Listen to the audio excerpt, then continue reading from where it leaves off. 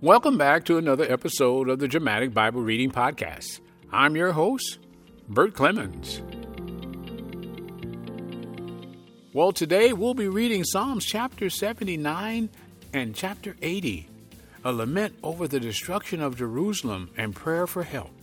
And finally, God implored to help his people from their calamities. Now let's go to the reading.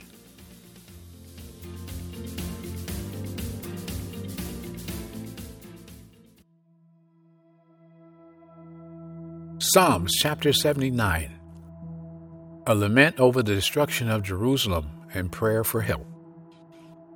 O God, the nations have invaded your inheritance. They have defiled your holy temple. They have laid Jerusalem in ruins. They have given the dead bodies of your servants for food to the birds of the heavens, the flesh of your godly ones to the beasts of the earth. They have poured out their blood like water round about Jerusalem, and there was no one to bury them. You have become a reproach to our neighbors, a scoffing and derision to those around us. How long, O Lord, will you be angry forever? Will your jealousy burn like fire? Pour out your wrath upon the nations which do not know you, and upon the kingdoms which do not call upon your name, for they have devoured Jacob and laid waste his habitation. Do not remember the iniquities of our forefathers against us. Let your compassion come quickly to meet us, for we are brought very low. Help us, O God of our salvation, for the glory of your name, and deliver us and forgive our sins, for your name's sake. Why should the nations say, "Where is their God?"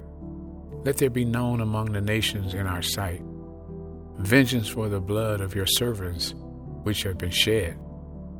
Let the groaning of the prisoners come before you. According to the greatness of your power, preserve those who are doomed to die, and return to our neighbors sevenfold into their bosom the reproach which they have reproached you, O Lord, so that we, your people, and the sheep of your pasture will give thanks to you forever. To all generations we will tell of your praise. That is the end of Psalms chapter 79. Psalms chapter 80. God implored to rescue his people from their calamities. O give ear, shepherd of Israel, you who lead Joseph like a flock, you who enthroned above the cherubim, shine forth. Before Ephraim and Benjamin and Manasseh, stir up your power and come to save us.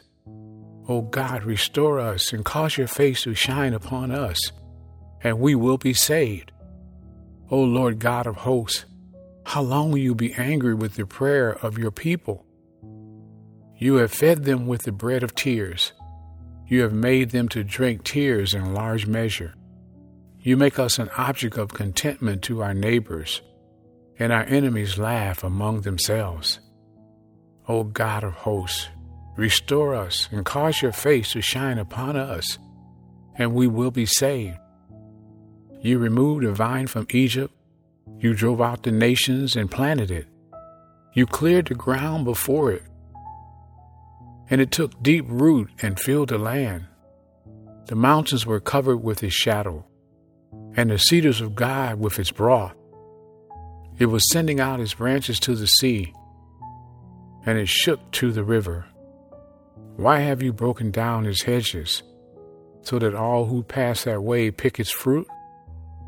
A boar from the forest eats it away, and whatever moves in the field feeds on it. O God of hosts, turn again now, we beseech you. Look down from heaven and see, and take care of this vine, even the shoots which your right hand has planted, and on the Son whom you have strengthened for yourself. It is burned with fire, it is cut down. They perish at the rebuke of your countenance. Let your hand be upon the man of your right hand, upon the Son of Man whom you made strong for yourself. Then we shall not turn back from you. Revive us, and we will call upon your name, O Lord God of hosts. Restore us. Cause your face to shine upon us, and we will be saved. And that is the end of Psalms chapter 80.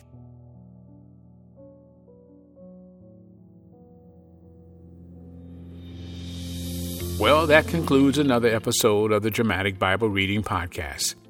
You know, saints, we need the Lord to revive us, and we will be saved if we call upon His name.